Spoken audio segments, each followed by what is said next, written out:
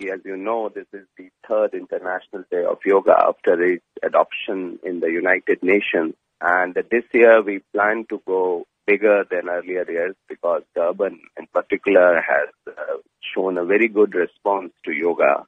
And we would need more and more people to participate in these free sessions to make it a success. What is it about yoga that you believe brings people together to allow them to share a space and find that inner peace? Yoga is a science which is basically has a very holistic approach to achieve this balance of mind and body. And it is an ancient science, 5,000-year-old. A lot of them involve around the breath. Today, there are so many chronic diseases like the cardiovascular diseases, joint pain. People today are stressed. They have anxiety. They have so many mental issues today because of the pace of life.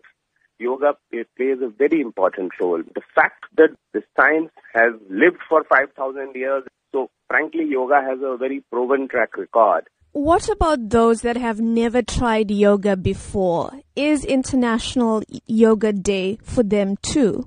Yes. In fact, the International Day of Yoga is directed towards the people who have not been initiated into yoga, because that is why from this week onwards, we have a series of programs around yoga. International Day of Yoga is 21st June, but that being a working day, we are having our free session on 18th, which is a Sunday. The three provinces of KZN, Free State and Eastern Cape, we are having it at 13 places. And here in Durban, we are going to have it at the amphitheater on North Beach from 8:30 to 10:30 in the morning. And it's a free session, and there will be a protocol booklet also there, which I think people can take, those who come, so that they can practice those protocol booklets, have the standard yoga asanas. And once you are into it, I'm sure you will find the way forward.